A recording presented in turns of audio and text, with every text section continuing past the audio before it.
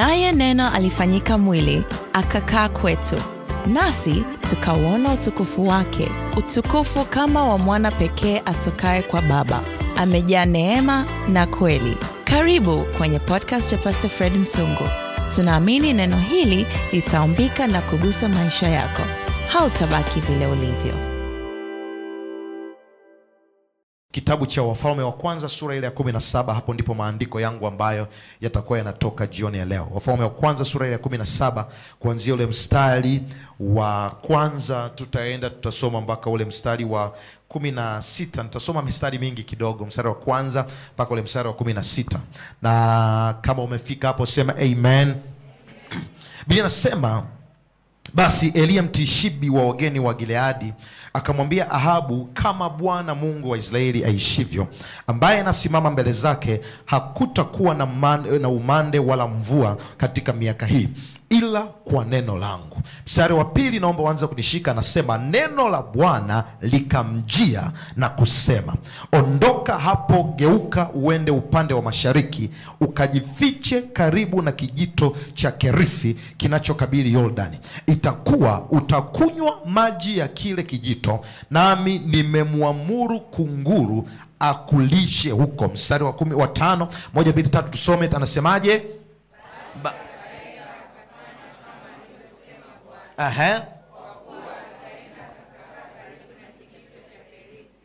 Kinachokabili Yordani. Mstari wa 6 anasemaje? Kunguru wakamletea mkate na nyama. Naomba tusome tena kwa nguvu. 1 2 3. Kunguru wakamletea mkate na nyama asubuhi. Na mkate na nyama jioni. Akanywa maji ya kile kijito. Mstari wa 7, ikawa baada ya siku kupita, kile kijito kikakatika kwa sababu mvua haikunyesha katika nchi. Tafsiri zingine anasema kile kijito kikakauka maji kwa sababu mvua haikunyesha katika nchi. Mstari wa 8 tena anasema, neno la Bwana likamjia na kusema, ondoka uende Samaria, uende Serepta, mji ulio Sidoni, ukae huko. Tazama, nimemwagiza mwanamke mjane na huko akulishe. Basi akaondoka akaenda Serepta, hata alipofika langoni pa mji, kumbe mwanamke mjane alikuwepo akiokota kuni. Akamwita akamwambia, niletee na kuomba maji kidogo chomboni nipate kunywa. Alipokuwa akienda kuleta, akamwita akasema, niletee na kuomba kipande cha mkate mkononi mwako. Naye akasema, kama Bwana Mungu wako aishivyo, sina mkate ila konzi ya unga katika pipa, na mafuta kidogo katika chupa, nami ninaokota kuni 2 ili niingie nijipikie nafsi yangu na mwanangu tule tufe. Mstari wa 13 tusome wote. 1 2 3 anasemaje? Elia akamwambia, usiogope, nenda ukafanye kama Bwana alivyosema, lakini unifanyie mimi kwanza mkate mdogo nikaniletee, kisha ujitengenezee na mwanao. Mstari unaofuata, kwa kuwa Bwana Mungu wa Israeli asema hivi, kwa sauti lile pipa la unga wala ile chupa ya mafuta haitaisha, hata siku ile Bwana atakapokuletea mvua juu ya nchi. Basi akaenda akafanya kama alivyosema Elia, na yeye mwenyewe Elia siku nyingi. Mstari wa 16, lile pipa halikupungua wala ile chupa alilonena kwa kinywa cha Elia. Baba, tunakushukuru kwa ajili ya maneno haya.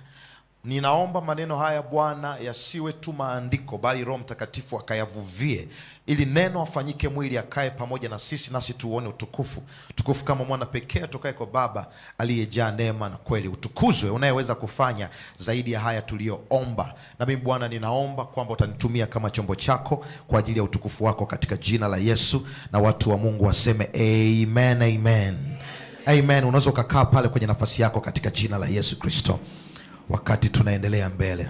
Sawa, sasa nikiwa katika maandiko hayo, leo nitaanza kukufundisha kwenye kitu kinasema, toka kwenye kijito kilichokauka.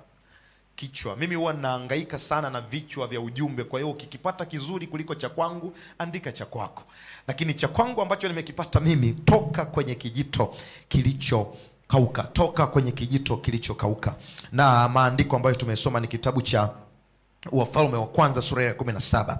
Sasa bado nimekuwa kwenye mwendelezo, Roho Mungu ameendelea kuniweka kwenye mwendelezo ambao tumekuwa tukitembea nao kwa karibu wiki ya 3 sasa. Tumeanza Jumapili iliyopita tukajifunza kwa habari ya uthabiti wa neno na roho linavyofanya kazi kwenye maisha yetu, na tumeona jinsi ambavyo tukasoma jinsi ambavyo neno la Mungu liliweza kusafiri kwa umbali mrefu hata kufika kwenye miaka tulionayo kwenye kitabu cha Ezekieli sura 37, wale kumbuka kwa habari ya mifupa mikavu, na tukasema jinsi ambavyo neno la Bwana liliweza kuifanya mifupa iliyokuwa mikavu ikaishi tena. Sasa ninatamani kuendelea kukaa hapo, lakini ujumbe ambao Roho wa Bwana amenipa siku ya leo ni toka kwenye kijito kilichokauka. Kwa hiyo bado mrengo wangu utakuwa ni kukutazamisha nguvu ya neno inavyoweza kufanya kazi na kuumba kitu kwenye maisha yako. Kama unakubaliana na mimi sema amen.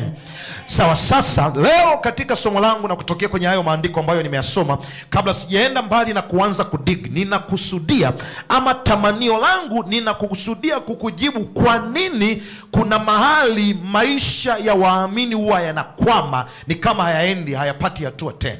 Kama umewahi ku experience kitu cha namna hiyo, ndicho kitu ambacho ninatamani kwa msaada wa Roho Mtakatifu ni kujibu leo.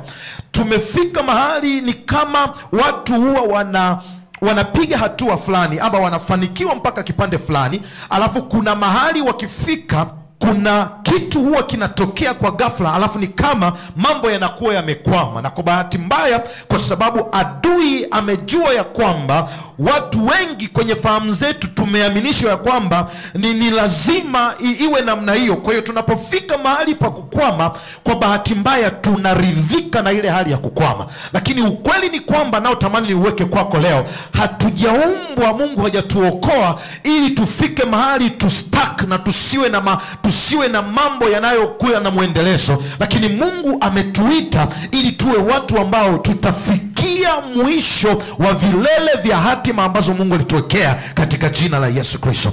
Kwa nini nakusudia kwamba nitakuonyesha kwa nini maisha ya watu wengi yamesimama. Kwa nini tunafika mahali, unapofika mahali fulani unaona kama hauna hatua nyingine, hatua mpya tena kwenye maisha yako. Ndicho kitu ambacho nakusudia kukuonyesha leo katika jina la Yesu. Sasa kwenye maandiko haya niliyosoma, kabla sijaenda kwenye hayo maandiko, natamani nikupe kweli kuu kama 2 ambazo zitakusaidia wewe kama mtoto wa Mungu kujua.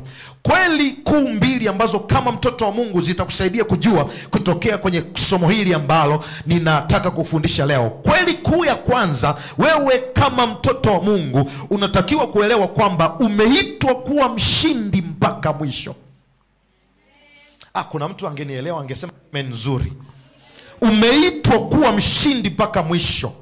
Hilo ni jambo ambalo litakusaidia sana, kwa sababu ukisoma historia ya watu wote waliotembea na Mungu kwenye Biblia, soma watu ambao Mungu tumia kwa ukubwa, Mungu ambao alijithibitisha kwenye maisha yao. Maisha yao yalikuwa ni maisha ya ushindi kutokea mwanzo mpaka mwisho. Sasa ninaelewa Biblia inaelewa kama waamini, kama watu ambao tunamwamini Mungu, kuna vipindi ama kuna seasons ama kuna nyakati kwenye maisha yetu tunapita kwenye vipindi fulani. Tutapita kwenye vipindi ambavyo wakati mwingine haviko comfortable sana. Tutapita kwenye vipindi ambavyo wakati mwingine pengine vina majaribu, vina issues, vina vitu vya aina mbalimbali. Lakini natamani nikwambie, tumeitwa kupita na hatujaitwa kudumu katika hivyo vipindi. Kwa hiyo kitu ambacho natamani ni kuwekee, kitu cha kwanza, Mungu alipokuokoa, alikuokoa ili uwe mshindi mpaka siku ya mwisho.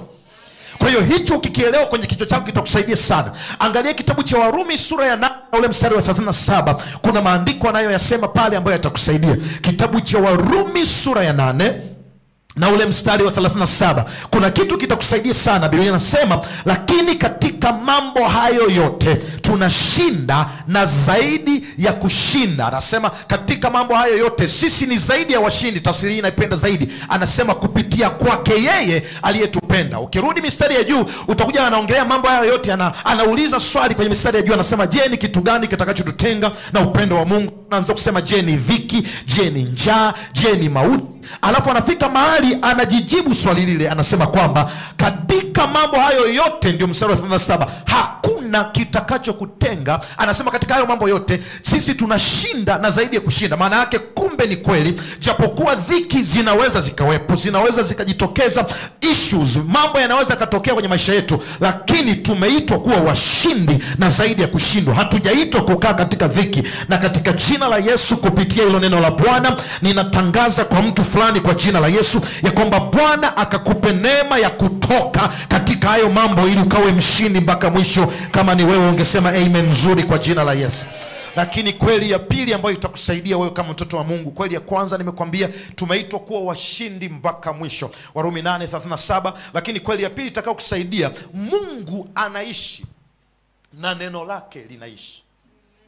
Ili hiyo kweli ya msingi ya kwanza ithibitike na iwe halisi kwenye maisha yetu, kweli ya pili lazima tuelewe ya kwamba tumeitwa kushinda mpaka mwisho kwa sababu Mungu anaishi na neno lake linaishi.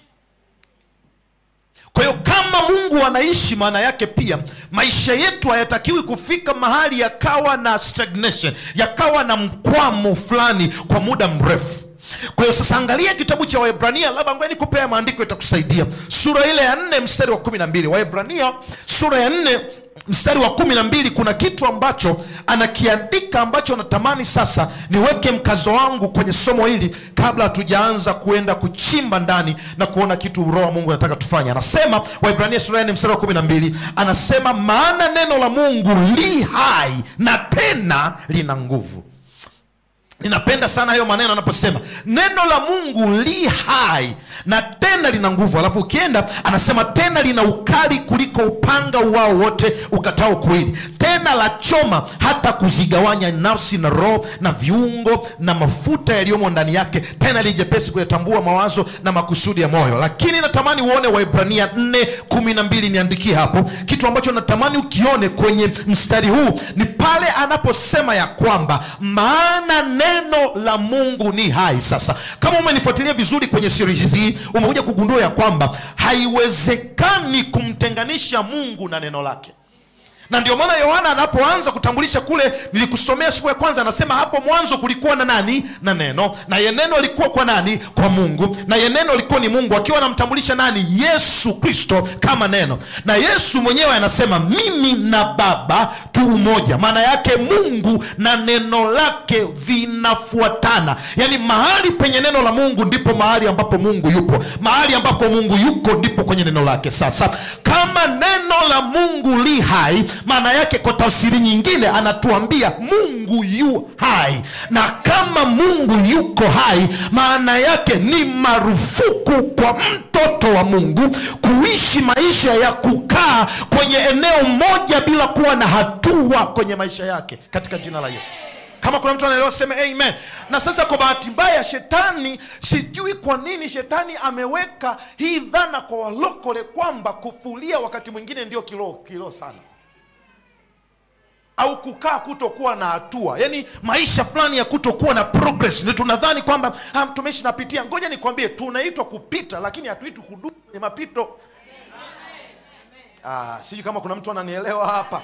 Ninapenda Daudi anapoandika Zaburi, anasema naam, nijapo pita kati ya bonde la uvuli wa mauti sitaogopa. Maana yake kumbe Daudi anachosema tunapitaga, ndiyo shida zinaweza zikainuka, ndiyo changamoto zinaweza kainuka, ndiyo vita zinaweza zikainuka, lakini hatujaumbwa kuishi katika vita. Tumeumbwa kupita tu, na tukishapita tutatoka kama dhahabu katika jina la Yesu. Na ndio maana kwenye somo hili ninatamani Mungu aanze kuyapa maisha yako tena hatua, maisha yaliyokuwa yamestuck mahali pamoja, ile huduma iliyokuwa imelala haina muendelezo, ile ndoa iliyokuwa imelala haina progress, ile biashara na kazi iliyokuwa imelala haina progress, yale maisha ya kiroho yaliyokuwa yamelala haina progress. Katika jina la Yesu ninayaita leo kwenye madhabahu na ninatangaza kama neno la Bwana li hai na Mungu wetu yuko hai, hauna uhalali wa kuendelea kukaa kwenye hali hiyo hiyo katika jina la Yesu. Kama unasema hauna uhalali wa kukaa kwenye hali hiyo hiyo katika jina la Yesu, kila kilichokaa kwenye hali ya kustak kwa muda mrefu, kwa neno la Bwana tunakiita tena kwenye mwendo wake kwa jina la Yesu Kristo. Sasa nimekwambia tumeitwa kuwa washindi mpaka mwisho, kwa sababu neno la Bwana li hai, lakini pia kwa sababu Mungu yuko hai. Sasa kwa nini, ngoja ni break down haya maandiko. Kwa nini nina ujasiri ya kwamba sisi watoto wa Mungu hatutakiwi kukaa hapo mahali pamoja bila kuwa na matokeo? Kwa sababu nimekwambia Mungu yuko hai na neno lake liko hai. Lakini angalia, ukienda kitabu cha Matendo ya Mitume sura ya 17 na ule mstari wa 28, kuna kitu utakiona cha ajabu sana ambacho kitakusaidia. 17:28 anasema kwa maana ndani yake sisi tunaishi, alafu anasema ndani yake tunakwenda. Hebu 1 2 3 nisaidie kusoma ubaoni. Anasemaje? 1 2 3 kwa sauti kama radi. Kwa maana ndani yake yeye tunaishi. Tunakwenda. Na uhai wetu. Sasa naomba tuishie hapa. Anasema ndani yake tunafanyaje? Tunaishi. Lakini sehemu yako nayo taka kuupigie mstari, anasema ndani yake tunakwenda. Tafsiri ya Kiingereza anasema in him we live, in him we move. Maana yake nini? Mtu yote aliyeko ndani ya Yesu lazima awe ana hatua. Sio tu hatua za kimwili, bali ni hatua za kiroho. Sio tu hatua za kiroho, bali hatua za kimwili. Ndio maana mzee Yohana anapoandika kwa Gayo anasema, mpenzi, ninaomba ufanikiwe sana kama roho yako ifanikiwavyo. Maana yake kama roho yako inavyofanikishwa na Bwana, ndivyo mambo yote unavyoyafanya kwenye maisha yako yanatakiwa kufanikiwa, kwa sababu ndani yake tunaishi, alafu ndani yake tunakwenda. Alafu angalia, anamalizia anasema na kuwa na uhai wetu. Kwa hiyo kumbe kitu ili kiitwe hai lazima kiishi, lakini lazima pia kitengeneze hatua. Sijui kama umeiona hiyo kodi hapo, mtu wa Mungu. Kwa maana ndani yake tunafanyaje? Tunaishi. Lakini tunafanyaje? Tunakwenda. Lakini jambo la tatu, tunafanyaje baada ya kwenda? Ndio tunakuwa na uhai wetu. Maana yake maisha ya mtu, ili kitu kiitwe hai lazima kiwe na pumzi, lakini pia lazima kitengeneze hatua. Kwa hiyo kuishi ya kutoshi. Sasa wengi hapa ndani yake tunaishi. Wewe bisha, wewe unajua pastor kwamba Tode beamka salama ni jambo la kumshukuru Mungu. Sikiza nikwambie, hujaumbwa uamke salama tu inatoa. Mungu amekuumba uishi, lakini pia uwe na matokeo yanayoonekana katika jina la Yesu Kristo. Kazi yangu leo ni kutoa akili yako kwenye tope la kudhani ya kwamba ni lazima ukae eneo moja kwa muda mrefu katika jina la Yesu. Hapo ulipokaa kwa muda mrefu, Roho wa Bwana anasema umezunguka katika mlima huu, imetosha. Geukia upande mwingine kwenye direction ambayo Mungu anataka uende. Maana yake ili uwe kiumbe hai katika Kristo, lazima ndani yako kwanza kuwe na uzima. Anasema bali wote waliompokea aliwapa uwezo wa kufanyika wana wa Mungu, ndio wale waliaminio jina lake. Manake uzima tunao ndani yetu tayari. Lakini anasema katika yeye tunaenda, anasema anatutoa utukufu hata utukufu, imani hata imani, viwango hata viwango, hatua hata hatua. Maana yake kwa mtoto wa Bwana, kila mwaka unapomuona anatakiwa kuwa bora kuliko mwaka uliopita, anatakiwa kuwa bora kuliko siku iliyopita. Na ninakutangazia kwa jina la Yesu, utakuwa bora wewe na watoto wako kuliko wakati uliopita katika jina la Yesu. Ofisi yako itakuwa bora, watoto wako watakuwa bora, huduma yako itakuwa bora, ndoa yako itakuwa bora, kazi yako itakuwa bora, hautakwama mahali. Maana katika yeye tunaishi, katika yeye tunaenenda, katika yeye tuna uhai wetu. Aliyenielewa angempa Bwana Yesu makofi ya utukufu. Come on somebody, give him praise in the house of the Lord. Sasa eneo hili ni vizuri ukaelewa, kwa sababu mara zote unapoona kusimama kwa muda, Mungu hajatuokoa ili aje kutuangamiza. Wewe niseme tena, nimewahi kusema mahali fulani, ngoja niseme, Yesu hakukuokoa kule ili aje kukuulia hapa. Yesu alikuokoa ili akuokoe milele. Yaani sio kama mnanielewa. Unajua kuna wakati tunamtafsiri Mungu kwa tafsiri za kibinadamu. Maana hapa tukisema Mungu ni baba, kila mtu ana picha ya baba yake. Sasa inategemea picha ya baba yako imekaaje. Jamani, Bwana Yesu asifiwe. Na ndio maana ofisi ya kwanza ya Mungu, Mungu ni Mungu. Maana kuna mtu hapa ukisema Mungu ni baba, akikumbuka maisha aliyoishi na baba yake. Na kuna watu wanamchukulia Mungu kama polisi. Kwa sababu gani? Wana picha fulani ya baba ambaye ni kama Mungu amekaa mahali anakusikilizia ukikosea tu. Anakuja anakutandika makofi. Yaani anasubiri usifunge mlango. Na unajua kuna wababa wa namna hiyo. Anajua kabisa mmesahau kufunga mlango, alafu anasubiri msifunge. Ukienda kulala unashangaa mgongoni pa. Kwa hiyo kuna mtu ukisema Mungu ni baba, ndio ngoja nikwambie, Mungu sio baba wa aina hiyo. Mungu sio baba wa aina hiyo. Anasema kwa maana jinsi hii Mungu baba yetu aliupenda ulimwengu, alipoupenda ulimwengu akatoa. Ngoja nikwambie, baba wa mbinguni uliye naye ni zaidi ya baba wa kibiolojia uliye naye. Baba yako alikuacha, lakini ulipo subscribe kuingia kwenye familia ya Mungu katika jina la Yesu, Mungu baba yako anasema sitakuacha, I'll never leave you nor forsake you. Sitakuacha wala kukupungukia. Na huo ndio ujasiri tulionao tunapotembea, maana tunajua tunaye baba, ambapo mababa wa dunia wanapotuacha, lakini baba wa mbinguni anatushika mkono. Wanadamu wanapotuweka pembeni, baba anatembea na sisi katika jina.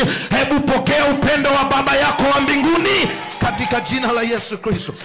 Kwa hiyo unaona sasa tumefika mahali ambapo tunaamini ni kama ni lazima, yani ni lazima niwe na kwama, ni lazima niwe okay. Nastaki kuwa hyper grace wala hyper low hapa, naomba unielewe vizuri. Natamani kukaa kwenye fundisho, natamani kubalance kwenye fundisho, ndio tunapita, lakini sio lazima kila unachofanya kifilisike. Yani ndio ninachotaka kukuambia, sio lazima kila yani sio lazima uwe na maanguko ya kiroho kila mwaka. Pastor, neema itushike tu. Na hata maandiko yenyewe yanasema sisi tu wadhaifu. Ngoja nikwambie, katika jina la Yesu ondokana na hiyo, ondokana na unyonge. Sio kama kuna watu wananielewa. Ondokana na dhana ya Ukristo wa unyonge, kwamba lazima unajua mimi tu mbele za Bwana mimi sio kitu. Sikiza nikwambie mwanangu, Yesu hakufia wadudu. Yesu alifia watu wenye thamani. Katika jina la Yesu Kristo. Yani sio kwa nini roho Mungu anataka nikae hapa. Inawezekana kuna watu walikuwa wanasema pastor, anakuja pasema Mungu mimi si kitu, mimi si chochote, mimi si lolote. Sikiza nikwambie, Mungu sio mfanyabiashara wa hasara kiasi hicho. Yani afie kitu ambacho sio chochote, sio lolote. We mwanangu, mimi nina thamani sana. Sana, yani sana. Na thamani yangu haitokani na kitu chochote nachomiliki. Thamani yangu inatokana na kweli ya kwamba alikufa, alichagua kuleta mauti ya msalaba ya aibu ili anipate mimi tu. Sijui wako wapi wenye thamani mbele za Bwana katika ili anipate. Ngoja nikwambie, kuna msemo siku hizi uko maarufu unasema tafuta hela. Sawa, I believe in that, lakini thamani yetu sisi haipo kwenye fedha. Anasema tumenunuliwa si kwa dhahabu wala kwa fedha wala kwa vitu viharibikavyo, lakini sisi tumenunuliwa kwa damu ya Yesu isiyoharibika. Mtu mmoja angempewa Yesu makofi. Mbona nakuhubiria vizuri wewe? Sizeni waambieni watu kama mbarikiwa, mimi nabarikiwa, mjue. Kama unanielewa sema amen. Kwa hiyo hichi kitu kitakusaidia sana. Natamani nimalize hili somo, ngoja nirudi kwenye notes. Sasa nimekwambia, sasa katika maisha yetu ya muendelezo wa kuendelea kuwa washindi, kuendelea kuwa na hatua, unapoona ni vizuri ukaelewa, unapoona mara zote umeanza kusimama kwa muda mrefu, ama hauna utendaji kwa muda mrefu, ama kuna mambo yametokea kwa muda mrefu, hiyo ni dalili ya mambo makubwa mawili. Unapoona kuna stagnation ya muda mrefu, kwa hiyo nikwambie, I believe, na ndio maana kuna wakati tunataka kufundisha hapa kanuni ya kukua kiroho. Na watu wa Mungu, sio lazima upite shida walizopita watu wote. Ngoja niseme tena, sio lazima upite shida walizopita watu wote. Maana ni kuna wakati ni kama watu wanalithishana na shida. Kama unajua haya mambo sio mepesi, haya mambo mnayachukulia kwa namna hiyo, lakini sio mepesi. Kwa hiyo ngoja nikwambie, ukitaka kupita shida za watu wote ni wewe. Na kama Mungu alitaka upite, ana namna yake ya kukupitisha. Lakini sio lazima kwamba kila mtu ahangaike, yani sio lazima. Sio lazima. Kwa neema ya Mungu katika jina la Yesu, mimi kwenye maisha yetu sisi tulikataa. Tukasema hatutapita njia za wengine. Tutapita njia ile ambayo Mungu alitukusudia tupite. Na kwa neema ya Mungu tunapita njia hiyo. Tutapita mapito yetu, hatutapita mapito ya watu wengine. Tutapita Mungu alitukusudia. Na ngoja nikwambie, akili hii ikikaa kwenye akili yako, huu ufahamu ukiingia kwenye akili yako, kuna vitu vingine tunapitaga sio kwa sababu Mungu alitaka tupite, ila kwa sababu tulikiri. Kuna mambo tuliyakiri kwa vinywa vyetu wenyewe. Kwa sababu unajua maisha haya ni magumu, huwezi ukatoboa kirahisi tu namna hiyo. Lazima kuwe kuna vipindi. Nimefundisha kwa habari ya times and seasons hapa, unakumbuka Nifundisha kwa habari ya majira na nyakati. Ninafahamu kuna vipindi, lakini nachokufundisha, ukiona kuna mambo yametokea sasa, kwa muda mrefu umekuwa kwenye hatua moja, kwa muda mrefu umestuck kwenye eneo moja. Either ni katika haya mambo mawili. Jambo la kwanza, ama umepoteza uwezo wa kusikia sauti ya Mungu. Inawezekana kabisa ukiona umestuck kwenye eneo moja, inawezekana umepoteza uwezo wa kusikia sauti ya Mungu. Kwa sababu kumbuka, sauti ya Mungu ndio inayofanya watu watembee. Na ndio sababu kilichowafanya wana wa Israeli wazunguke muda mrefu pale, ni kwa sababu walipoteza uwezo wa kusikia sauti ya Mungu. Kwa hiyo wakawa wanapita njia ndefu ambayo Mungu hajainstruct. Na ndio kuna mahali wakazunguka, kuna mlima fulani walizunguka. Ndio Mungu akaamua tu, jamani, hawa ndugu zangu, wanangu, ndio ikabidi siku afanye tu maingilio kiunga. Akamwambia, sasa sikizeni niwaambie, mmezunguka kwenye mlima huu, imetosha. Alafu anasemaje? Sasa geukieni kaskazini. Maana yake kumbe lile neno geukieni kaskazini lingesikika toka wanaanza kuzunguka, wangekuwa lishafika. Unaona namna ambavyo sauti ya Mungu inatuepusha na vimeo vingi kwenye maisha yetu.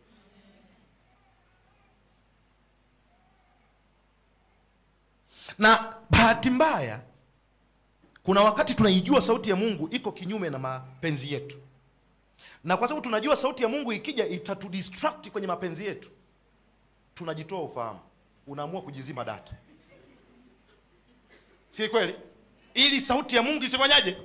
Isiseme na wewe. Nimewahi kutoa ushuhuda mahali fulani, nakumbuka. Sisi tuliozaliwa kwenye familia za kichungaji. Ulikuwa ukiumwa, kitu cha kwanza ambacho unaambiwa sio dawa. Kitu cha kwanza unachoambiwa, Yesu anaponya. Sio kama unanielewa? Wale ambao wamesaliwa kwenye familia za kidaktari, sio kama wako hapa. Hata ukipiga chafya, kuna dawa ya chafya. Naona mama hapa ananiambia nikoe, hata ukipiga chafya iko dawa. Unaona tu watu wanaenda kwenye kabati pale haraka haraka, umeanza lini? Hiyo itakuwa ni bakteria. Sio nini? Unaletewa dawa ya nini? Sasa kuna nini, alafu tuko sisi mwanangu. Sasa kuna wakati fulani, na kweli nilikuwa nikiumwa, nilikuwa nikiwekewa mkono namna hii, maombi tu ya dakika 2 napona. Sasa kuna siku nikawa siumwi, ila sitaki kwenda shule. Kwa hiyo nikaenda nikagonga kama kawaida. Kasema, mama, leo naumwa. Naumwa nini? Naumwa kichwa. Kwa hiyo alikuwa anajua anachotaka. Kwa hiyo nikamwambia, mimi naona nisiende shule. Kwa sababu gani? Naumwa sana.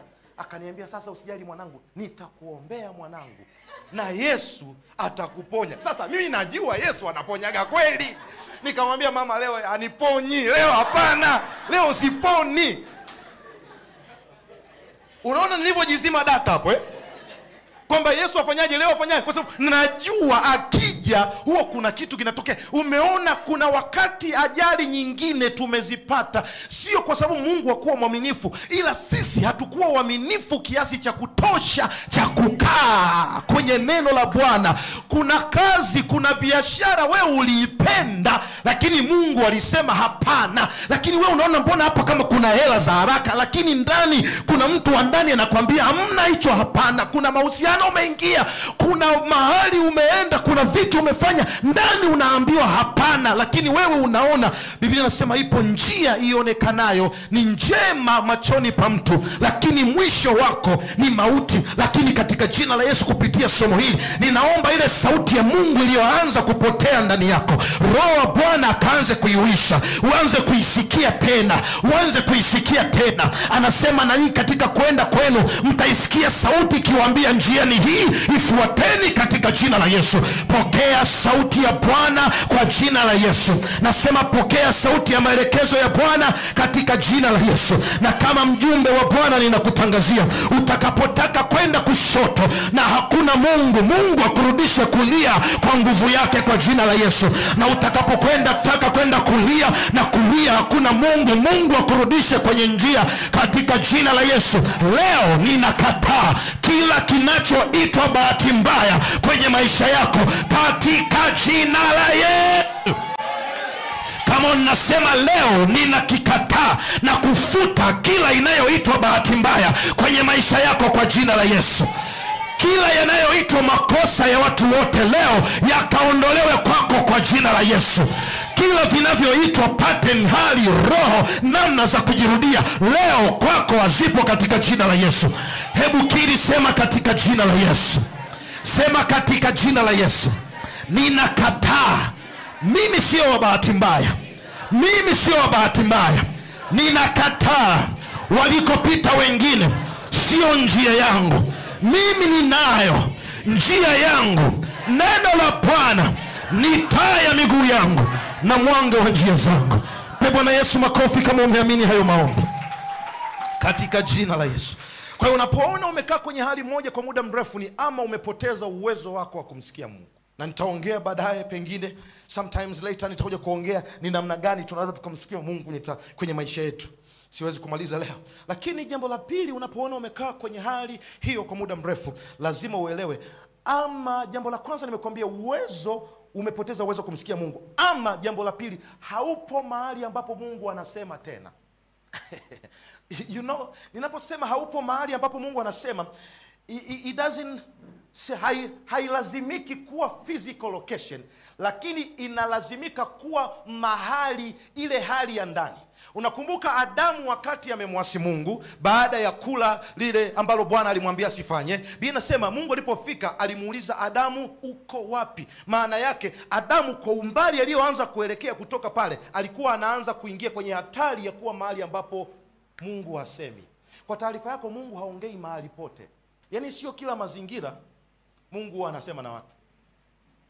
Ndio maana ukienda kitabu cha Mwanzo sura ya 12, wakati Mungu anaongea na Ibrahim kwa habari ya kutoka, anamwambia, Bwana akamwambia Ibrahim, toka wewe. Sasa key point pale ni kushika lile neno wewe. Akamwambia toka wewe na nchi yako na jamaa zako uende mpaka mahali ambapo nitakuonyesha. Alafu nakwambia maana huko nitafanyaje? Nitakubariki. Alafu nakufanyaje? Na kulikuza jina lako. Ukienda mstari unaofuata anasema anasema Ibrahimu, mstari unaofuata baada ya pale anasema Ibrahimu akatoka, alafu na Lutu akaenda pamoja naye. Basi Ibrahimu akaenda kama Bwana alivyomwamuru. Alafu angalia, anaweka hapo alama ya kuonyesha sentensi nyingine. Alafu anasema Lutu akaenda pamoja naye. Sasa Mungu alimwambia Ibrahim, toka wewe.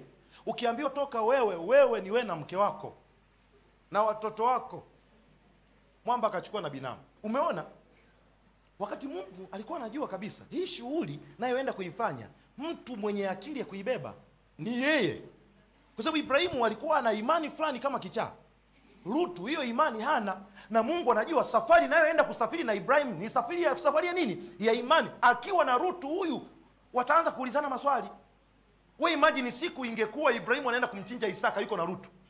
Lutu angemwambia, kiongozi, nikushauri tu, huo ni uuaji. Yaani sio kama mnanielewa kwamba mkuu, kwamba sisi tumekufuata haimaanishi sio wenyewe hatuna akili. Tunazo akili.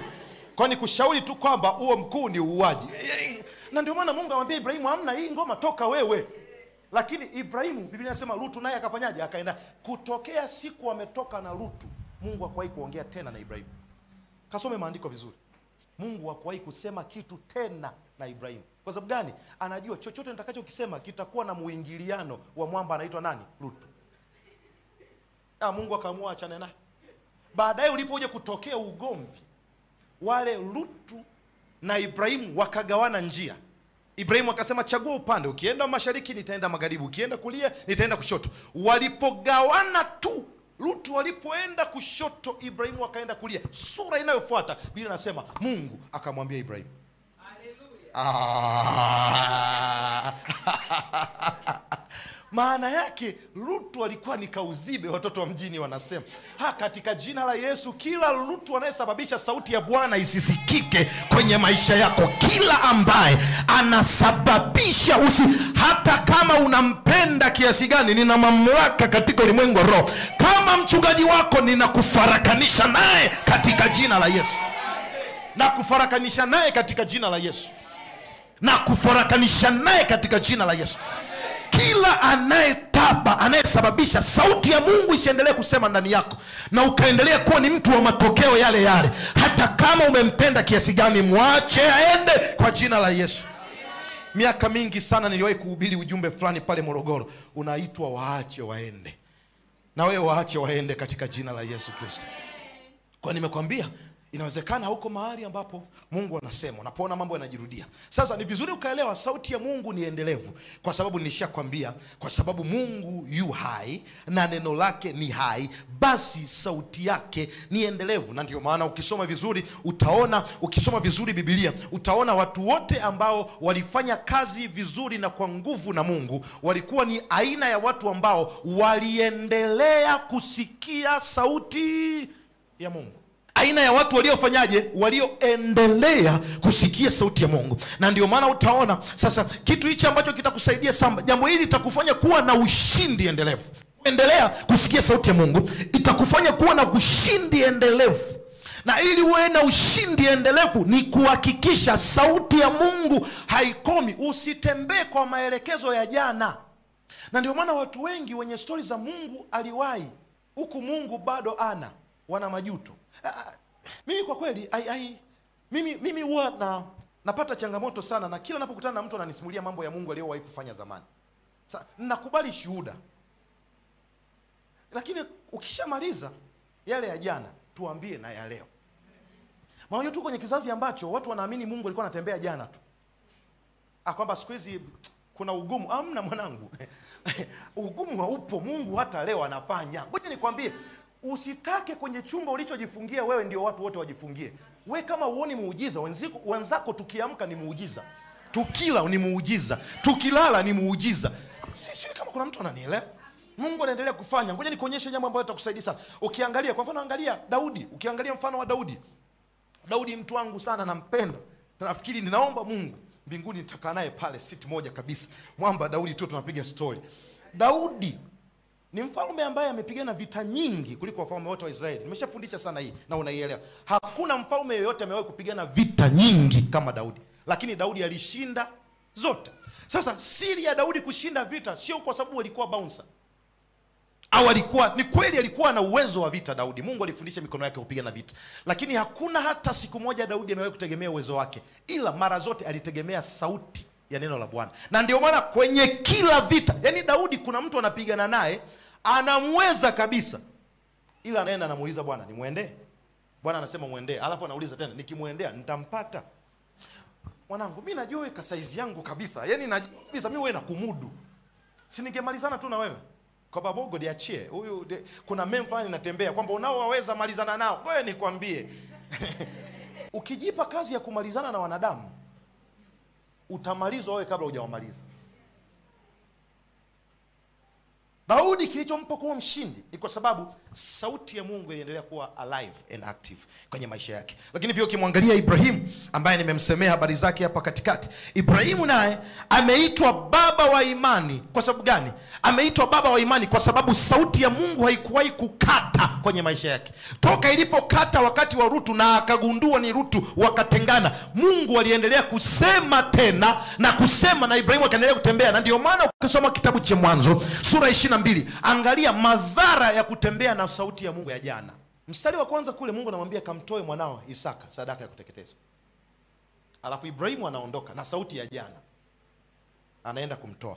Anapofika kwenye eneo la tukio la kumtoa, Mungu anamwambia usimchinje. Sasa imagine Ibrahimu angebaki na sauti ya jana, angekomaa, baba na bebe ulishasema nimtoe.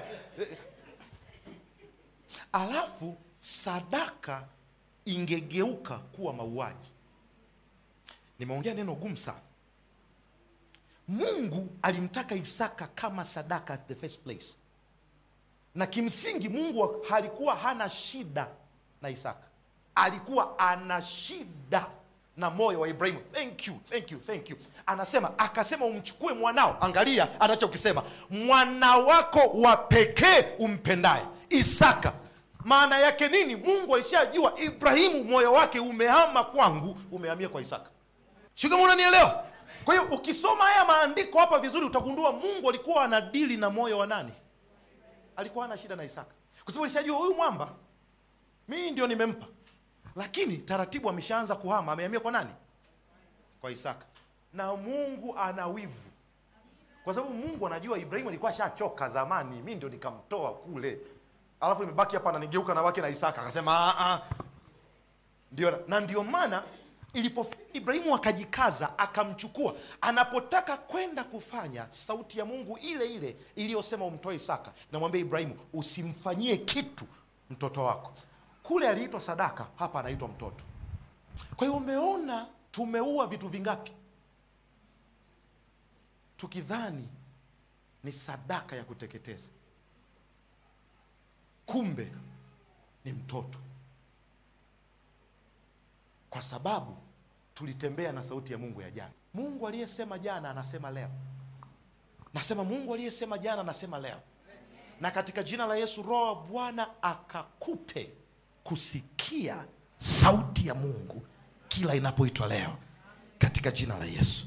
Hebu sema Bwana Yesu. Ninasikia Roho wa Mungu ameachilia kitu hapo ndani yako. Bwana Yesu, siku ya leo, weka mkono kwenye masikio yako kama ishara ya kujitabiria. Siku ya leo, sauti yako ninaomba Bwana iumbwe upya ndani yangu, iumbwe upya ndani yangu, katika jina la Yesu. Kila kilichonizuia kusikia sauti endelevu ya Mungu katika maisha yangu, leo kwa neno hili niko huru. Amen. Bwana Yesu makofi kama unaweza, katika jina la Yesu. Sasa Wafalme wa kwanza sura ya 17. In case ulidhani nimepotea, sijapotea mwanangu, nipo. Nilikuwa tunakujengea msingi. Wafalme wa kwanza sura ya 17, tunafahamu kinachotokea hapa kimsingi kwenye hichi kitabu. Elia sura ya pili, sura ya 16 ukienda kule, kuna mambo Elia ameendelea kufanya kama mtumishi wa Mungu. Alafu inafika sura ya 17, kwa sababu kwenye taifa la Mungu sasa, mahali ambapo Mungu ndipo anatakiwa kuabudiwa, alafu kuna mtu wa Mungu anaitwa Ahabu ameacha njia ya Mungu, amejiunga na miungu ya kigeni. Elia kama nabii wa Bwana sasa anafika mahali anatengeneza standard. Hebu sema standard. Ndio inafika mahali sasa, ona, nimekwambia sasa, ninaendelea mkazo wangu bado. Kama umenifuatilia, bado naongea kwa habari ya nguvu iliyoko katika neno, si ndivyo? Unaona Elia kama mtumishi wa Mungu anafika mahali, ukienda ule mstari wa kwanza kabisa, kuna kitu anasema, basi Elia mtishibi anasema wageni wa Gileadi akamwambia Ahabu, kama Bwana Mungu wa Israeli aishivyo, ambaye ninasimama mbele zake, anasemaje? Anasema hakutakuwa na umande wala mvua kwa miaka hii, ila kwa neno la Mungu. Ila kwa neno la nani? Langu. Najua hii ni kauli ngumu sana. Yaani mwamba anafika, maana yake kuna kiwango ukimjua Mungu, lile neno la Mungu linageuka, linakuwa sehemu ya maisha. Na ndio maana nasema naye neno akafanyika mwili, akaja akakaa kwetu. Kuna kiwango wewe ukiongea ni kama Mungu ameongea. Na ngoja nikwambie, tunaposema tuna maono ya kuinua majitu, ndio tunataka tuwe na aina hiyo ya watu hapa Destiny. Yaani kuna kiwango pale ofisini ukisema, ifike mahali watu wajue huyu mtu huwa hataniwi. Akisema inakuaga. Kwenye Biblia kuna mwamba alikuwa anaitwa Ahithofeli. Ahithofeli alikuwa ndio chief advisor wa Daudi kwenye ufalme wa Daudi. Biblia inasema yule mtu alikuwa akiongea ni sawa na Mungu ameongea. Ngoja nikwambie, na hayo mambo hayatokei Hayo mambo hayatokei kwa kila mtu, yanatokea kwa watu ambao wamekaa wakanyonya neno, sio wakasikiliza, wakanyonya neno. Na ndio maana watu wenye kiwango cha depth cha neno hawaongei ovyo ovyo, hawatoi matamko ovyo ovyo, hawasemi ovyo ovyo, maana wanajua wakitamka kuna vitu vinakuaga. Angalia, Elia amefika mahali ambako neno la Mungu limeumbika ndani yake kiasi kwamba ana uwezo wa kusimama na kusema, nina kuanzia leo kama Bwana Mungu aishivyo. Kwa hiyo ili neno lako liwe na nguvu, anasema kama Bwana Mungu aishivyo, ambaye nasimama mbele zake. Lazima uwe na uhakika wewe na Mungu mnajuana. Maana pia Elia alikuwa hadili na mtu wa kawaida hapa. Alikuwa anadili na Ahabu, mume wa Jezebeli. Nenda kamsome Biblia, kwenye Biblia Jezebeli ni nani? Jezebeli ilikuwa ni jimama hilo. Lina nguvu za kiroho. Ni limke la ufalme, lakini lina nguvu za kiroho. Lichawi bala. Hilo mama lilikuwa chawi hujawahi kuona. Ndio hili lilimpiga tu biti Elia, akamwambia sikiza nikwambie, kama ulivyowaua kesho asubuhi inakuwa. Elia akakimbia. Ndio uelewe hilo mama lilikuwa chawi kiasi gani. Kwa hiyo Elia pia alikuwa haongei hapa na watu wa kawaida. Kwa hiyo nikwambie, Mungu atakupeleka kwenye mifumo ya watu ambao sio wa kawaida. Shida yako wewe ni Mkristo part time, unataka kwenda kufanya kazi na watu ambao wanafanya kazi na shetani full time. Hebu sema amen unichochee. Ukisema amen mimi ndo nafunguka zaidi. Watu wa Destiny mbona kama mnielewi ninyi? Ngoja nikwambie Mungu atakuinua mwanangu, lakini lazima ndani yako ujae kwanza. Maana vitu Mungu atakavyokupeleka kukuvikalia sio vitu vya watu wa kawaida, kwa lazima uwe loaded. Kwa ngoja nikwambie, wewe unafanya hiyo kazi kwa namna ya kawaida, lakini wenzako wana wataalamu, lakini sisi tunaye mtaalamu anaitwa Yesu Kristo, mwamba wa kale, jiwe kuu la pembeni. Anapokaa mahali vyote vilivyoitwa vimeshindikana vinawezekana. Pokea hiyo neema kwa jina la Yesu. Kwa hiyo anamwambia ninayesimama mbele zake, anasema Mungu wa Israeli ambaye nimesimama mbele zake, hakutakuwa na umande wala mvua kwa miaka hii isipokuwa kwa neno langu. Maana yake mwamba amefunga mvua, alafu amesahau na yeye anaishi kwenye nchi hiyo hiyo. Lakini kwa sababu ile neno lilikuwa lina backup ya kimungu ndani yake. Angalia mstari wa pili. Baada ya Elia kusema hivyo, mstari wa pili unasemaje? 1, 2, 3. Neno la Bwana likamjia kusema. Pause hapo. Watu wote wenye matokeo makubwa ni watu ambao neno la Bwana liliwahi kuwajia na kusema. Neno la Bwana kwa Ezekieli, iambie mifupa mikavu. Isaya anasema hakutakuwa Elia, hakutakuwa na mvua. Alafu Mungu, ili ujue kwamba Mungu alikuwa ameliwekea muhuri, aliposema tu hakutakuwa na mvua, Mungu akasema nilikuwa natafuta mtu aliyepinda kama wewe. Unajua kuna wakati Mungu anatutafuta, maana pale hauoni Bwana akisema neno la Bwana lilimwambia Elia, kamwambia ile ilikuwa ni shughuli ya Elia mwenyewe. Aliamua tu, nyinyi mnajifanya mmepinda, sasa mimi nimepinda zaidi yenu. Mnamwasi Mungu kiasi hicho, hakuna mvua. Alafu Mungu akasema maana yake anaposema neno la Bwana likasema, maana yake Mungu alikuwa anakia muhuri kwamba mwanangu, yani nimekukubali, yani tuko pamoja, si kama unanielewa? Si ndio hiyo? Roho Mungu akiwa ndani yako, hii somo mbona linakuwa tamu sasa, muda wangu unaisha. Roho Mungu akiwa ndani yako anakupa ya kusema badala yake. Na ndio maana najua Tanzania ikitakiwa kuomba, Roho Mungu atatupa sisi kuomba. Watu wa Mungu hatupo makao makuu kwa bahati mbaya. Hatupo katikati ya mji hapa kwa bahati mbaya. Tumezungukwa kwenye roundabout zinazoleta mji wote wa Dodoma, roundabout ya Singida, roundabout ya Iringa. Angalia, ukitaka kwenda Arusha, ukitaka kwenda Singida, mahali popote lazima tumewekwa hapa Mungu. Tumewekwa hapa na Mungu. Destiny tumewekwa hapa na Mungu. Na kuna mambo lazima tuanze kuyafanya kwenye ulimwengu wa roho. Ngoja nikwambie, Mungu alipaficha hapa mahali kwa mwaka mzima mtu asipaone. Sio nyewe watu kama mnanielewa haya mambo nayowaambia. Hivi nyewe watu sio kama mnaelewa Mungu vitu anavyowafanyia ninyi. Sijui kama mnaelewa miujiza ninyi. Eleweni kukaa hapa ni muujiza kiasi gani. Kanisa gani linaanziaga mjini nyie? Sio kama mnaelewa nyinyi watu. Liko wapi linaloanziaga mjini? Katikati ya mji, kwenye ukumbi wa watu 200. Liko wapi? Mwe mnaelewa sauti ya Mungu, Mungu anavyosema. Kuna kitu Mungu anasema. You are not here in vain. Kuna kitu Mungu anataka kipandwe hapa, na katika jina la Yesu mimi ninaona majitu yanainuka Dodoma. Ninaona majitu ya Mungu yanainuka. Ninaona kizazi kinainuka. Na ngoja nitangaze leo katika jina la Yesu, there is still hope for this generation. Bado liko tumaini kwa kizazi hichi kwa jina la Yesu. Bado liko tumaini, nasema bado liko tumaini kwa kizazi hichi.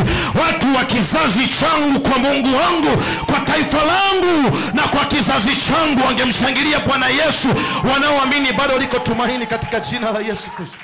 Kwa hiyo Mungu anambaka hapo Elia. Mungu anambaka hapo Elia kumuonyesha kwamba tuko pamoja. Ndio anasema neno la Bwana sasa likanijia na kusema. Mstari unaofuata anasemaje? Ngoja tufanye exposition. Ondoka hapa, geuka uende upande wa mashariki, ukajifiche kijito cha Kerithi kinachoikabili Jordani. Mstari unaofuata anasemaje? Aha. Itakuwa utakunywa maji ya kile kijito. 1, 2, 3. Nami nimemwa.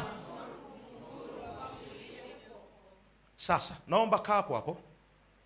Nami nimemfanyaje? Kunguru. Sasa kanuni tunayojifunza hapa, kanuni ya kwanza ya muhimu sana kwenye haya maandiko. Neno la Mungu linapokuja lina uwezo wa kukutunza kinyume na taratibu za wanadamu. Yaani neno la Mungu alifungu na sayansi. Wasome wa chuo kikuu mnanielewa? Maana kuna wakati tukisoma sana kila kitu nataka ukipima kwenye sheria, law ya Isaac Newton inasema. Ngoja nikwambie mwanangu, neno la Mungu ni zaidi ya law ya Isaac, law ya nani, law yoyote. Ngoja nikwambie, neno la Mungu likikujia lina uwezo wa kukutunza kinyume na taratibu za wanadamu. Maana Elia kwa uvuvio wa roho wa Bwana ameachilia neno, hakuna mvua. Na maana yake na yeye angekufa na njaa. Lakini neno lile lile lililomvuvia ndio neno hilo linamwambia ondoka, nenda. Maana yake neno la Bwana lina uwezo wa kukutenga ukawa sio mtu wa matokeo ya juu. Na hili neno nimelifundisha sana. Kwa unyenyekevu mbele za Mungu, kwa unyenyekevu mkubwa mbele za Mungu, mimi siishi kwenye matokeo ya jumla.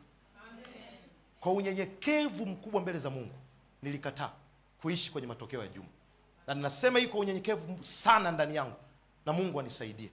Lakini siishi kama watu wengine wanavyoishi. Ninaishi kama Mungu anavyotaka niishi. Na ndio maana ukija kwenye eneo la imani mimi utaniona mkorofi. Na niko sawa ukiniona mkorofi, kwa sababu imani na neno la Bwana ndio vinavyoniweka mjini. Ukitoa imani na neno, mimi mwenzenu mjini hapa ningekuwa nilishaondolewa. Ningekuwa nishapotea. Kwa sababu ya hivyo vitu viwili, imani na neno la Bwana. Imani na neno la Bwana. Bwana akisema simama, huwa nasimama. Bwana akisema kaa, ninakaa. Bwana akisema mwanangu tembea, ninatembea. Akisema usiongee, nyamaza, ninanyamaza. Akiniambia mwanangu ongea, ninaongea regardless ya nani amesema kitu gani. Hicho ndicho ambacho kimeniweka. Na ninaishi kwa matokeo sio ya watu wote, sio ya jumla, kwa sababu ya neno la Bwana. Shatabayanda. Ninaambukiza ndani yako hiyo neema ya kutembea kama mtoto wa Mungu na sio kama mtu mwingine yoyote. Tembea kama Mungu anavyotaka utembee. Sema Mungu anachotaka useme.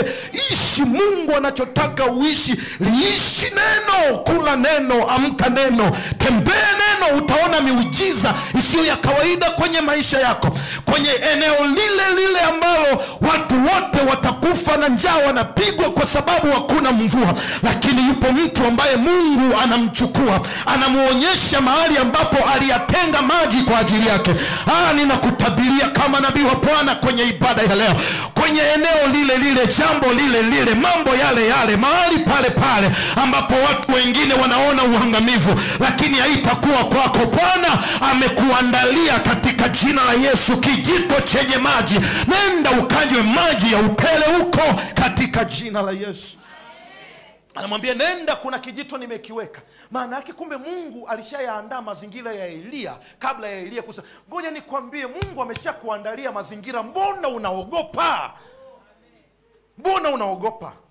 Kuna mazingira kabla ya hilo jambo alijaja, Mungu alishatengeneza kijito kwa ajili yako. Kuna alichotaka ni wewe kuwa na uthubutu wa kusema. Mungu anataka watu wanaoweza kujihatarisha. You are too soft to be used by God. Wewe ni mlaini mno Mungu. Mungu anataka watu wenye uwezo wa kujihatarisha. Watu wenye uwezo wa kuanza vitu bila fedha.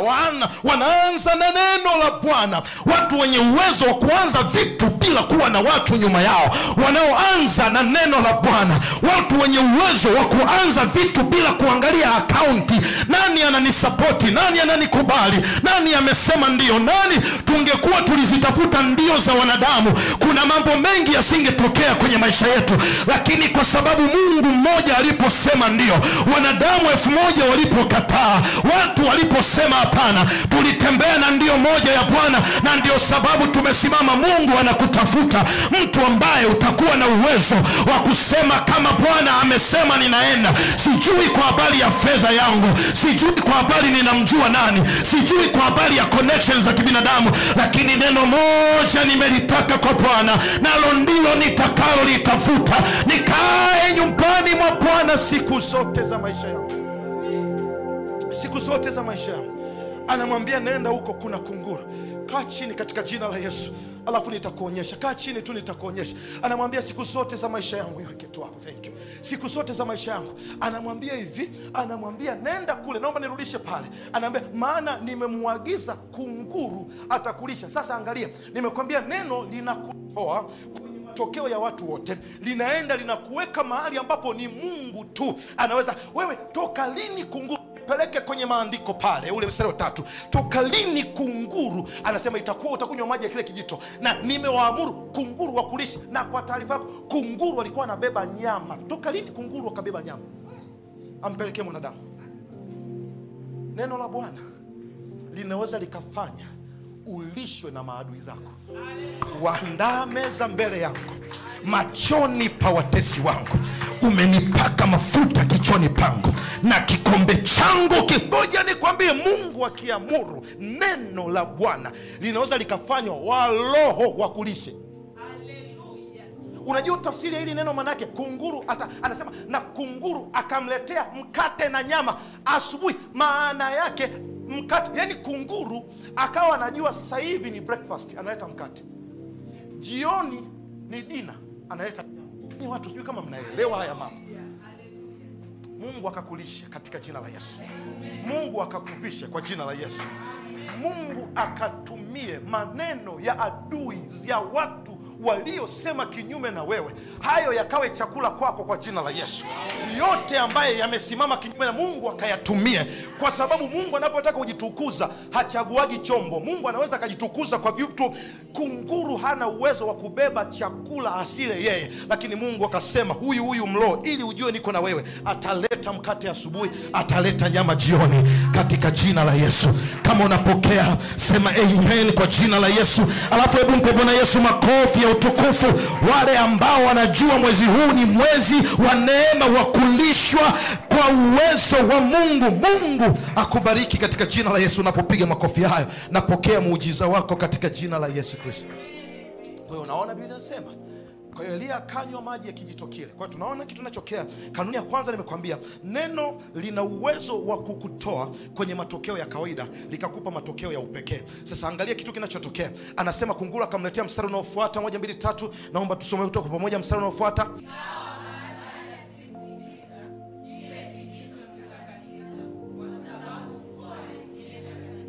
sasa naomba unishike vizuri. Alafu mstari unaofuata unasemaje?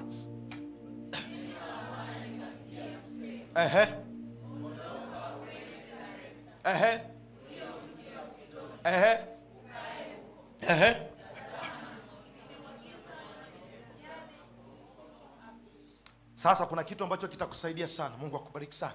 Kuna kitu ambacho kitakusaidia. Nishike tu vizuri. Focus on me. Elia amefika mahali Mungu kwa neno lake amempeleka kwenye kijito. Alafu kijito kimefika mahali kimefanyaje? Kimekauka. Sasa hapa ndio moyo wangu. Nilikwambia ondoka kwenye kijito kilichokauka. Na hicho ndicho kijito pekee kilichokuwa kimebaki kwenye nchi chenye maji. Na anakumbuka yeye ndo aliyefunga mvua.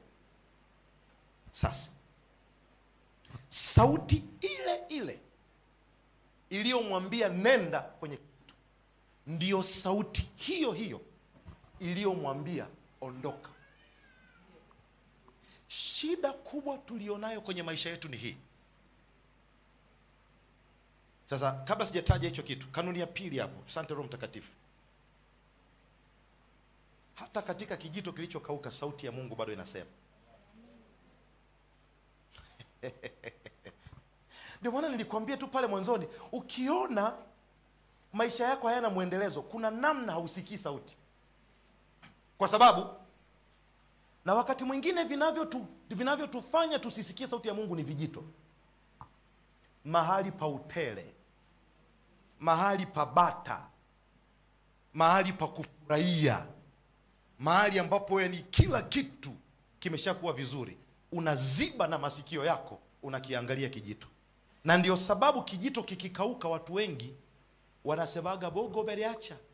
Lakini kumbe bado Mungu alikuwa na uwezo wa kusema hata katika kijito kilichokauka. Si kama kuna mtu ananielewa? Ngoja nikwambie, kama hiyo kazi Mungu alikupa na wamekuondoa kwenye hiyo kazi, Mungu yule yule aliyekuweka ndio Mungu huyo huyo anayo sauti ya your next move. Sasa watu wengi bila kujua hichi kitu wanakaaga, yani anaanza sasa. Kwa mfano, ingekuwa ndio kwenye maisha yetu ya leo ya kawaida, wewe ndio Elia, ungeanza kuombolezea kijito. Kwa baba ona sasa, ulileta hapa, na uko mvua inyeshi, na hichi kimekauka, ninakiita toa maji, toa maji. Sema toa maji mara ya kwanza, watu toa maji mara ya kwanza, toa maji, toa maji. Kwa mara ya pili na toa maji, kumbe kimekauka mwanangu. Ngoja nikwambie, sio kila kijito kilichokauka ni laana. Kuna vijito vingine vilivyokauka ni promotion. Glory to God. Sijui kama kuna mtu amenielewa nilichokwambia. Nakwambia mwanangu, sio kila kijito kilichokauka ni laana. Vingine vimekauka ila Mungu atukuzwe. Sasa shida yako wewe, macho yako yapo kwenye nini? Kwenye vijito. Kawajua pastor, hapa mjini lazima uwe na uhakika. Ngoja nikwambie, hatuishi kwa uhakika, tunaishi kwa imani. Uhakika wetu ni imani. Basi imani ni kuwa na nini? Na sasa ukiwa na imani wewe ndio una uhakika. Asante Yesu. Ngoja nimalizie hapa. Namaliza. Leo kweli namaliza. Sasa moja kati ya mambo ambayo yanatufanya tusione neema ya Mungu ni kuona kijito badala ya kumuona Mungu wa kijito. Wale wanaoandika takusaidia sana. Kuna wakati tunauona muujiza sana kuliko kumuona Mungu wa miujiza. Hivi unajua, mimi nilikuwa na wakati nasoma pa Roho Mungu ananipa kutafakari haya maandiko, nikawa nawaza kabisa, kiukweli ningekuwa mimi ni Elia, kile kijito ningekizungushia kabisa na ukuta, ningewekea na fence kijito, kwamba unajua hapa ndipo bahali ambapo maji yatatoka, kwa hiyo inabidi ni hekima kulinda. Kwa ningewekea na fence. Lakini kumbe Mungu, unajua Mungu anavyotembea na sisi, kuna milango anaifungua alafu mwenyewe anaifunga, alafu kumbe katika kufunga kuna mlango mkubwa zaidi ameufungua. Sasa Elia angepoteza uwezo wa kusikia sauti ya Mungu, angeendelea kubaki mahali penye kijito ambacho kimekauka, na akafa na njaa kama mtu mwingine yoyote. Sio kwa sababu Mungu alikuwa hana mpango, kwa sababu alikuwa hana uwezo wa kusikia sauti. Kwa hiyo umegundua watu wengi tumefia kwenye vijito vilivyokauka, sio kwa sababu Mungu alikuwa ametueta tukafia kwenye vijito, ila kwa sababu we were not sensitive enough kumsikiliza Mungu wa hatua nyingine. Na ndio maana Mungu akikwambia toka toka, akikwambia kaa kaa, akikwambia simama simama, kwa sababu Mungu anaijua kesho. Sasa natamani uone hapa, uwezo wako wa kumsikia Mungu ndio unaoamua your next move. Uwezo wako wa kumsikia Mungu ndio unaoamua hatua yako ya pili ambayo Mungu anataka akupeleke. Utaenda wapi? Kwa muda gani? Utafikaje? Uwezo wako wa kuendelea kusikia Mungu ndio utakaoamua. Ni kweli hapo mahali ulipokuwepo Mungu aliruhusu pakulishe. Ni kweli kuna mambo makubwa yametokea kwenye hiyo position. Ni kweli kuna vitu vilitokea, lakini inapofika wakati kijito kinakauka. Usilie machozi, muangalie Mungu na sikiliza masikio yako, maana anasema nami hili ndilo ninalolijua moyoni mwangu, ya kwamba yeye aliyeianzisha kazi njema ndani yenu ataitimiza. Kwa hiyo kama ni Mungu aliyeanzisha, uwe una uhakika anaweza kutimiza kwa jina la Yesu. Na mimi ninatangaza sasa kama mjumbe wa Bwana ya kwamba yote ambayo yalikuwa yamekauka na ya kufanya uone kama umepoteza, lakini leo Bwana ametuma sauti ya neno lake tena, ya kwamba katika jina la Yesu anakuinua na anakupeleka kwenye kiwango kingine cha neema zaidi, anakupeleka kwenye kiwango kingine cha kumjua zaidi, anapeleka kwenye kiwango kingine cha kuzidishwa zaidi katika jina la Yesu. Roho Mungu ananikumbusha kitu. Wiki kadhaa zimepita, binti yangu mmoja kanipigia simu, baba, yuko very disappointed. Kuna mahali nilikuwepo baba, pale mahali wamenitoa, wamenipeleka mahali hata sipaelewi. Sasa amepanic. Ila mimi nilipopokea ile simu sikuelewa hata kwa nini amepanic. Baadaye nikamwambia, umefukuzwa? Umefanyaje? Wamenitoa nilipokuwepo, palikuwa pazuri, wamenipeleka mahali pengine. Nikamwambia, mwanangu, mshukuru Mungu, kwa sababu wewe haukai mahali kwa sababu ni pazuri, ndio haufanikiwi kwa sababu mahali ni pazuri. Unafanikiwa kwa sababu wewe ni mtoto wa agano. Popote unapoenda, hata kama hapazaagi, ukikanyaga wewe panazaa. Alafu baadaye akanipigia simu akaniambia, baba, nilikuwa nashangaa mbona wewe hujashtuka? Yaani yeye alikuwa ameshtuka. Nikamwambia, nishtuke nini? Unajua Mungu alichofanya kitu gani? Baada ya siku 2 alirudishwa mahali pake. Mwanangu yuko hapa ananisikiliza, somewhere hapa kwenye anga hapa. Sio kama unanielewa? Yaani baada ya vile nikamwambia tena, nilimwambia hivi kama unakumbuka, nikamwambia tena, mtolee hata Mungu sadaka ya shukrani. Unakumbuka mke wangu? Nisema mtolee hata Mungu sadaka ya shukrani. Unaona kama umeshushwa, lakini wewe toa. Wewe popote unapoenda pana Mungu. Akasema, baba, nimekuelewa. Siku 2 kuna redio mbao inaniambia ni siku 1. Siku 1 yuko hapa ananisaidia kushuhudia. Siku 1 tu ikapigwa simu. Yaani kuna demand kule alikotoka, wanamtaka zaidi kuliko huko aliko, na kule alikotoka akarudi kule. Kwa sababu gani? Alianza kukiangalia kijito. Roho Mungu akamtumia ujumbe wa kutoa macho kwenye kijito na kumtazama Bwana. Alipoanza kumtazama Mungu, kile kijito kilichokuwa kimekauka, Mungu akakipa maji tena katika jina la Yesu. Utakapotoa macho yako kwa watu, utakapotoa macho yako kwa vitu, utakapotoa macho yako kwa vinavyokuzunguka, maji yatajaa tena kwako katika jina la Yesu. Maji yatajaa tena kwako katika jina la Yesu. Angalia, nipeleke pale nimalizie sasa. Anasema niwe namalizia ujumbe wangu sasa. Dakika chache hapa nitakuwa namaliza ibada na nitakuruhusu uende. Anasema ondoka uende Serepta, mji ulio wa Sidoni, ukae huko. Alafu anasema tazama, nimemwagiza mwanamke mjane akulishe huko. Mstari unaofuata anasema kitu gani? Anasema basi akaondoka akaenda Serepta, hata alipofika langoni pa mji, kumbe kuna mwanamke mjane alikuwako akiokota kuni. Sasa naomba unishike hapo, mtu wa Mungu. Kanuni ya 3 kwenye andiko hili nikiwa nakwenda kumaliza. Kijito kikikauka ni ishara ya kuhamishwa viwango. Watu wa rohoni wanajua hii, ingawa watu wa mwilini hiyo ni demotion. Ila kwa watu wa rohoni that is a promotion. Kijito kikikauka ni ishara ya kuhamishwa viwango. Sasa kitu ambacho kitakusaidia. Kwa nini nasema ni ishara ya kuhamishwa viwango? Moja kati ya kitu ili tujue baraka yako ni baraka ya kimungu. Hiyo baraka lazima iwe na uwezo wa kubariki wengine. Na ndio maana watu wa Destiny, sikilizeni niwaambieni. Tunaposema Mungu anatupa neema ya kuwa na majitu, giants, tunatamani kuwa na watu wanaofikiri beyond their families. Yaani wewe maombi yako, na ndio maana watu wanakumbuka waliokuja kwenye push Ijumaa hapa. Ijumaa tulianza maombi ya push na tulikuwa tunatakiwa kuanza kuombea maombi ya familia, lakini Ijumaa hakuna mtu aliyeombea familia yake. na mlioko Ijumaa mnaelewa maombi yalivyokuwa na nguvu. Ijumaa, kwa taarifa yako, tulikuwa tunaombea watu ambao hatuwajui. Tulikuwa tunaombea makanisa yapate viwanja. Tulikuwa tunaombea Mungu asaidie makanisa Dodoma yajengwe. Tulikuwa tunaombea watumishi wa Mungu wa kweli wasio na fedha, Mungu awape fedha. Tulikuwa tunaombea ndoa na migogoro ya watu tusiowajua, Mungu aingilie kati. Tulikuwa tunaombelea familia zinazosumbuliwa na migogoro ya kifamilia kwa muda mrefu, Mungu aingilie kati. Na hizo familia hatuzijui. Kwa saa zima tulikuwa tunaomba hayo maombi. Na hakuna mtu Ijumaa alijiombea yeye. Kwa sababu gani? Baraka ya Mungu inapokuja kwenye maisha yako, utajikuta unaanza kufanya kwa ajili ya watu wengine. Na hauwezi ukafanya kwa ajili ya watu wengine kama Mungu hajakubariki kiasi cha kutosha. Na ndio maana watu waliobarikiwa na Mungu, they are not thinking of themselves. Nilifundisha kanuni kubwa sana Ijumaa hapa, inaitwa Mungu kwanza.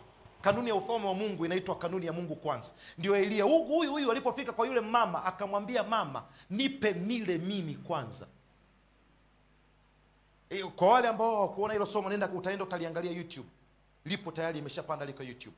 Utaenda utaliangalia, itakusaidia sana. Sasa kinachotokea, nimekwambia kijito kikauka ni ishara ya promotion. Kwa nini promotion? Ngoja nilidadavue ili andiko.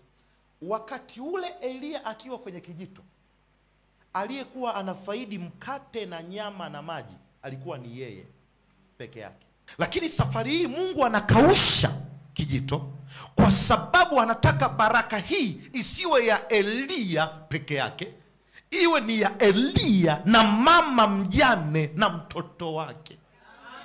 Umeona cheo kilivyopanda? Wewe unawaza bogo dijegejoba diishi. Mungu anawaza uwe na nyumba ambazo watu watafikia. Watoto yatima watakaa kwenye nyumba zako ulizojenga mikono yako wewe. Wewe unawaza buko dijegejo. Kwa hiyo kijito kilipokuwa kimekauka, Mungu alikuwa anamuhamisha kituo cha kazi Elia. Na ukitaka kugundua hicho kitu, ukienda mstari uliopita pale, nirudishe mstari uliopita. Naomba nikufanyie, anasema ondoka uende Serepta, mji ulio Sidoni, ukae huko. Tazama, nimemwagiza mwanamke mmoja wa huko akulisha. Alafu angalia mstari unaofuata, anasemaje? Anasema basi akaondoka akaenda wapi? Hata 1 2 3 anasemaje? Hata alipofika lango, kama nisaidie kuhubiri. 1 2 3, hata alipofika langoni pa mji. Kumbe kuna mwanamke mjane. Alikuwako akiokota kuni, akamwita. Sasa hichi kinakutufundisha namna hii. Mungu akitaka, anapokupa agizo, mara nyingi sio kwa ajili yako, ni kwa ajili ya wale waliokuagiza. Ukichelewa kufanya lile agizo, Mungu anamchukuaga mtu mwingine, kwa sababu hii mission haikuwa ya kulala. Na ndiyo sababu Mungu anapomwambia Elia ondoka, alipoondoka tu akamkuta mwanamke anaokota kuni. Sasa unadhani yule mwanamke alienda kuokota kuni? Yule mwanamke ni roho wa Mungu alimchukua akampeleka maeneo ambayo ataonana. Na ndio maana miujiza ya watu wengi haitokeagi kwenye maeneo ya ajabu sana, kwamba nilisikia upepo ukavuma, radi ikapiga maji. Maji. Ngoja nikwambie kwa taarifa yako, mimi ninavyokuhubiria hapo, huu ndio upepo. Kuna mtu ananielewa pale nyuma. Kuna mtu amenielewa sana pale nyuma. Huu ndio upepo. Shida unasubiri mvumo upite. Afu usikie bezi. Ngoja, Mungu aongei kwa bezi siku hizi. Mungu anaongea kwa sauti yangu. Hapo huyu ni Mungu anaongea. Kwa hiyo unaona, kumbe huyu mama wakati yeye nadhani anaokota kuni, kumbe Mungu ametengeneza appointment na Elia ili akakutane. Sasa imagine Elia asingetoka kwa wakati, Mungu angetafuta mtu ambaye anatoka kwa wakati ili akakutana na yule mama kabla hajaondoka. Kwa sababu yule mama alikuwa na mbegu anayoenda kuipikia na ile kuni, ambayo kimsingi kwenye kanuni ya Ijumaa ya Mungu kwanza hakutakiwa kula kile chakula. Kwa hiyo Elia inabidi amwai ili mama asile, chakula kisiishe. Wakati tunakuja hapa, siku moja Roho wa Mungu aliniambia kitu nikiwa na mke wangu. Wakati tunaendelea kudebate, hapa mahali palikuwa patamaniki. Mimi nimekuja palikuwa patamaniki, palikuwa pachafu. Kwa hiyo ukiangalia hapa, hii paa yote ilikuwa iko chini. Ikabidi kubomoa hapa. Na kubomoa tu peke yake hapa, Engineer Sara amefanya hiyo kazi, Mungu akubariki sana. Kubomoa pote hapa, it took millions of money. Na hapa nilikwambia Mungu alituonyesha mwaka 2020. Ila tulipofika tukaanza kupaangalia kazi yake ya kupafanyia, tukaanza kuona hapa mahali sio penyewe. Unajua hapa patahitaji hela nyingi, na sio vizuri kuanza kwa hela nyingi. Hela zako. Yaani mimi najiuliza kama mimi ndio naiji. Unajua, ngoja nikwambie, wakati mwingine ni vizuri tukaelewa sisi sio wafadhili wa maisha yetu. Nasema hivi, sisi sio wafadhili wa maisha yetu. Mungu ndiye mfadhili. Yaani mimi hakuna anayenifadhili including mimi mwenyewe. Yaani hata mimi sijifadhili. Ni mbingu zinafanya hiyo kazi. Tukaanza kupaangalia siku Roho wa Mungu aliongea na mimi hapo nje. Nikiwa nimekaa na debate, nimekaa naangalia. Roho Mungu kaniambia, usipopachukua hapa mahali nampa mtu mwingine. Siku tunalipa ndio siku watu walikuwa wanamiminika. Yaani watu walianza kuja wanataka kupalipia mahali na sisi tupo. Baada ya mahali kufungwa kwa mwaka mzima. Kevin, unakumbuka tukiwa tumekaa pale? Ndio watu wanaanza kuja. Kwamba tunatamani kuonana na mwenye hili eneo. Lakini kwa mwaka mzima hawajawahi kumuulizia. Sisi tumefika. Kumbe maana yake siku nyingine nimekaa hapa nakutana na mtu, tunatengeneza mabomba, nimekaa na mtu nakutana naye ananishangaa, Pastor Bwana asifiwe. Namwambia amina. Sema Pastor mimi nakufuatilia sana. Kumbe ndio uko hapa. Kaambia yeye. Nikamwambia bibi, anasema bwana Pastor tulikuwa tunatafuta jengo la ibada. Kwa tukaona ile jengo lizuri tafadhali tukasema tuje kuulizia. Roho wa Mungu ndio akanikumbusha, akasema mwanangu nilikwambia ile ngoma. Sasa hivi ungekuta tuko Veriula kule sasa hivi. Au ungekuta tuko wapi huko nje ya mji huko? Tuko Bai. Tunasema tu mambo ya Mungu ni popote, mambo ya Mungu sio popote. Maana kuna wakati unajifariji, unajua mtumishi unaweza tu kufanya chochote. Mungu hajatuita kufanya chochote sisi, no. We are not called kufanya mambo yoyote. Tumeitwa kufanya mambo specific ya kimungu. Leo ungekuta tuko cha mwino huko sijui wapi. Au tunasema ni mambo tu ya Mungu. Sasa unaona kilichotokea. Elia alipotii na yule mwanamke alikuwa yuko. Kwa hiyo ninachojaribu kukwambia, Mungu anapokupa agizo usisikilizie kesho, fanya. Yaani Mungu anapokupa agizo ni kwa faida yako. Yaani wewe usipofanya, hakuna siku kazi ya Mungu imewahi kusimama eti kisa mchungaji Fred amekataa kuhubiri. Yaani mwanangu wewe uone mimi nikatae kuhubiri kwamba unajua nimechoka, uone. Mungu anaweza kainua mhubiri kutokea sijui wapi. Anahubiri, mnashangaa mwamba ametokea wapi, mbona tumjui? Mungu akikupa nafasi ya kutumika, tumika. Usidhani unamfanyia Mungu favor kutumika. Mtu wa Mungu haumfanyia Mungu favor kutoa. Yaani ukitoa ni kanuni ya Mungu kuinua wewe. Kazi ya Mungu haisimami kwa sababu wewe hujatoa. Sisi Mungu alikuwa anatutumia watu bila kuomba, watu wanakuja, wanafanya. Kwa sababu gani? Wanafanya na Mungu awabariki hata kwenye mmefanya sana jamani. Haya mambo yanayoonekana hapa ni kwa sababu ya watu wa Mungu mliotoa na Mungu awabariki sana. Ndio kama unanielewa? Lakini kwa sababu gani? Kazi ya Mungu, Mungu akikupa kufanya usisubiri, hiyo ni favor Mungu amekupa. Katika jina la Yesu Kristo. Kama unanielewa sema amen.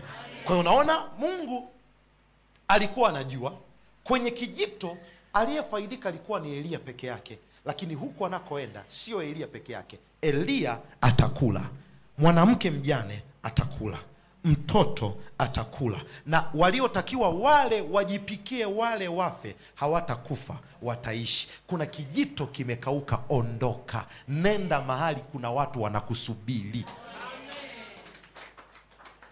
Kijito kimekauka, ondoka, nenda mahali kuna watu wanakusubiri. Roho Mungu anasema nikwambie tena, kijito kimekauka, ondoka, nenda mahali kuna watu wanakusubiri. Anasema basi akaondoka akaenda, alipofika langoni pa mji, kumbe kuna mwanamke mjane alikuwa huko akiokota kuni. Akamwita akamwambia, niletee na kuomba maji kidogo chomboni nipate kunywa. Mstari ufuata anaosema, anasemaje? Anasema alipokuwa akienda kuleta, akamwita akasema, niletee na kuomba kipande cha mkate mkononi mwako. Alafu Biblia inasema mstari unaofuata, naye akasema, kama Bwana Mungu wako aishivyo, sina mkate ila konzi ya unga katika pipa na mafuta kidogo katika chupa, nami ninaokota kuni 2 ili niingie nijipikie mwenyewe na mwanangu tule kisha tufe. Unaona Mungu anakausha kijito kwa Elia, lakini kumbe anaenda kumuokoa mtu na kifo katika jina la Yesu Kristo. Ninatabiri leo kwa neno la Bwana kupitia ujumbe huu ya kwamba kuna kuna milango imefungwa, lakini Mungu ameifungua milango mingine iko mbele yako, kwa sababu kuna baraka Mungu anaiweka juu yako, na haitakuwa juu yako tu. Kupitia wewe community ya Dodoma itabadilishwa, kupitia wewe jamii ya watu wako itabadilishwa. Mungu hajakuleta kwenye mji huu kwa bahati mbaya. Mungu hajakuleta hapa ulipo kwa bahati mbaya. Mungu hajakutoa ulipokuwa kukuweka kwa bahati mbaya. Kunalo kusudi nalo. Amekausha vijito vingine. Mungu amekausha resources zako zote. Mungu wakati mwingine unasema nilikuwa mahali pazuri kazini, nimetolewa, nimepeleka, lakini sio kwa bahati mbaya. Yuko mwanamke anakusubiri, yupo mtu anakusubiri, yuko mtu ambaye amekata tamaa, anataka kufa, lakini kwa neno lako ataishi tena. And the Bible says, alipofika, Biblia inasema akamwambia yule mwanamke ya kwamba kuna kitu Mungu ameniagiza, nenda ukaniletee nile mimi kwanza. Huyu mwanamke naye alikuwa ni mtu wa imani, japokuwa anajua kuna njaa na anajua chakula kimebaki, lakini mtu wa Mungu aliposema unipe nile kwanza, na akachagua kumpa. Nikafundisha Jumani kasema aliyesema nipe mimi kwanza si Elia, bali ni Mungu ndani yake. Mungu alikuwa anataka kupima imani ya yule mama. Kwa hiyo kumbe hata kupokea miujiza kuna kiwango fulani cha utayari, kuna kiwango fulani cha imani, kuna kiwango fulani cha kujitoa, lazima tuwe nacho ndani. Alafu Mungu alipoona huyu mama amenipa, nimekula, inasema kutoka siku ile mafuta hayakukata, unga haukukata. Yeye pamoja na Elia pamoja na mwanae wakala mpaka njaa ilipoisha. Na mimi nakutangazia kwa jina la Yesu, ni kweli kijito kimekauka, lakini inuka, toka. Bado kuna sauti ya Bwana inakuelekeza mahali pengine, inakuelekeza mahali pengine, inakuelekeza mahali pengine, kwa sababu Mungu analo makusudi na maisha yako katika jina la Yesu. Ni kweli umekuja kwenye ibada hii, ninasikia kabisa roho wa Bwana. Kuna watu mmekuja kwenye ibada hii, mnalalamika mjui mmefikaje jinsi hapa mlipofika. Unasema mbona nilikuwa comfortable kule Dar es Salaam, kule Iringa, kule Mwanza, kule Tanga nilikuwa, lakini kwa nini nimekuja kwenye mji huu? Ngoja nikwambie, Mungu amekausha vijito vingine, kwa sababu kuna baraka iko mbele yako, kubwa kuliko pale ulipokuwepo, kubwa kuliko kule. Inuka, nenda kule Mungu alikokutuma katika jina la Yesu. Nenda kafanye kile kitu alichokutuma Mungu mwanangu, kwa jina la Yesu Kristo. Ni kweli unaona kama kuna mambo hayatokei kama ilivyokuwa mwanzoni, lakini hiyo ni njia yako. Unaenda Serepta na yuko mwanamke anakusubiri, ambaye kwa neno lako, ambaye kwa neno lako ninyi wote mtakuwa hai katika jina la Yesu. Asante kwa kufuatilia mfululizo huu. Ili kuwa wa kwanza kupata mahubiri, masomo na vitabu vya Pastor Fred Msungu, tafadhali tufuate kwenye mitandao yetu ya kijamii @FredMsungu. Pia usisahau kulike, comment, share, subscribe.